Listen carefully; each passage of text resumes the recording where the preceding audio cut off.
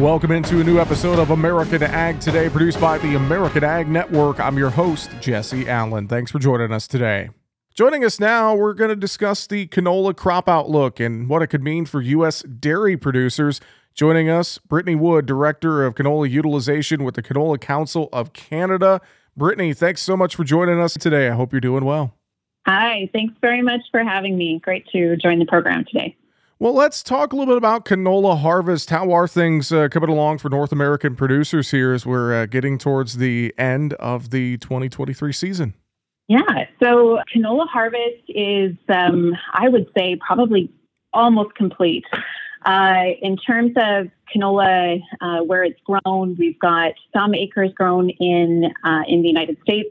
A lot of the crop is grown in Canada.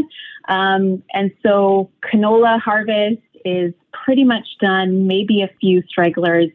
So, for example, where I'm sitting today in Canada, we just had a snowfall event overnight. So it's actually white outside in my backyard today. So we are moving off of harvest and just excited to look at the canola quality and understand total production that we had this growing season. Just to give you a bit of an idea of what the crop looks like, it was an interesting summer. We had parts of the summer where canola production in certain areas actually didn't look that great. It was very, very dry again. But as the summer progressed, I think we saw some really timely rainfall events and some temperatures that were ideal for canola. And so we actually think now that the total production was probably better than we anticipated. So just a bit of a sneak peek on numbers for Canada anyway. I can really just comment on that because that's the number I have. Mm-hmm. Statistics Canada has an estimate of about 17.6 million metric tons, which I think is about maybe 18 and a half short tons. And so we actually think it's probably a bit bigger than that. And then we have the U.S. crop as well that, probably will contribute 1 million, 2 million tons. So we're looking at a good crop size again this year. Well, good to hear things are looking great with that canola crop this year. How will this year's harvest, how could it impact dairy producers, not just Canada, but U.S. dairy producers as well, Brittany? So I think it kind of comes down to that consistent availability of product. So for canola, we produce canola oil and then we produce canola meal. And so that's really the product that U.S. dairy producers are pretty familiar with, I would say. But aside from 2021, we had experienced, I think, in various parts of North America, some significant drought. Beyond that, though, the crop has looked really good. And so we have that consistent availability of product that is available for dairy producers. And so I think there's a couple parts to this story. One is that we know that demand for veg oils is actually really good, right? So demand for vegetable oils for food and for fuel is high. And so canola crush or processing is really running at a pretty optimal rate right now, really near capacity. So that means that we're producing significant volumes of canola meal. And a lot of that canola meal is actually utilized within the United States, much of it going to the top 10 dairy producing states, with obviously, California taking a lot of that volume. And then I'll just go one step further here and think a few years out.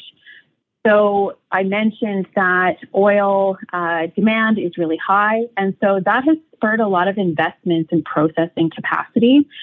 We see that in North America for vegetable oils, for soybean oil, for canola oil, where we're trying to produce more of that product because the demand is great.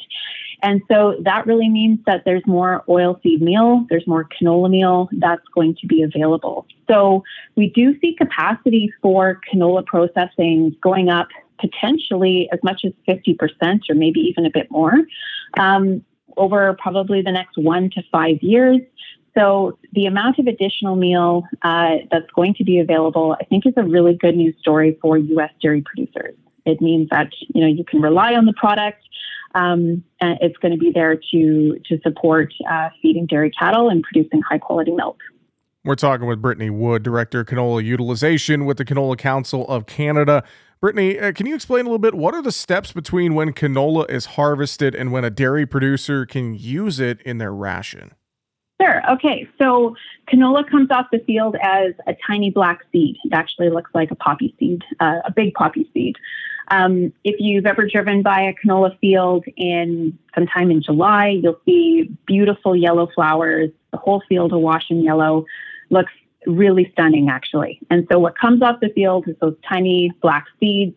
The farmer either stores them on farm for a period of time or sells them directly to the processing or crush facility. And so that canola seed gets pressed out to remove as much of the oil as possible. The remaining product is then that canola meal product. And it can be sold, a dairy farmer might see it as, or a feed mill as mash product, but mostly as a pellet. Quite often it is seen as a pellet, the same product between the two of them. And so that product can either, depending on the size of the farm and the ability to store different feed ingredients, it can either be put directly into the TMR, or it can go to a feed mill and be added in with other ingredients and delivered to the farm that way. So the canola meal that is incorporated into the diet is providing amino acids. So it's a high quality protein ingredient with the amino acids that the cow is really looking for in terms of producing the most amount of milk. And it's supplying rumen undegradable protein, supplying fiber and other nutrients. So it's really an ideal feed ingredient for the dairy cow. Well, Brittany, where can producers learn more about canola and canola meal?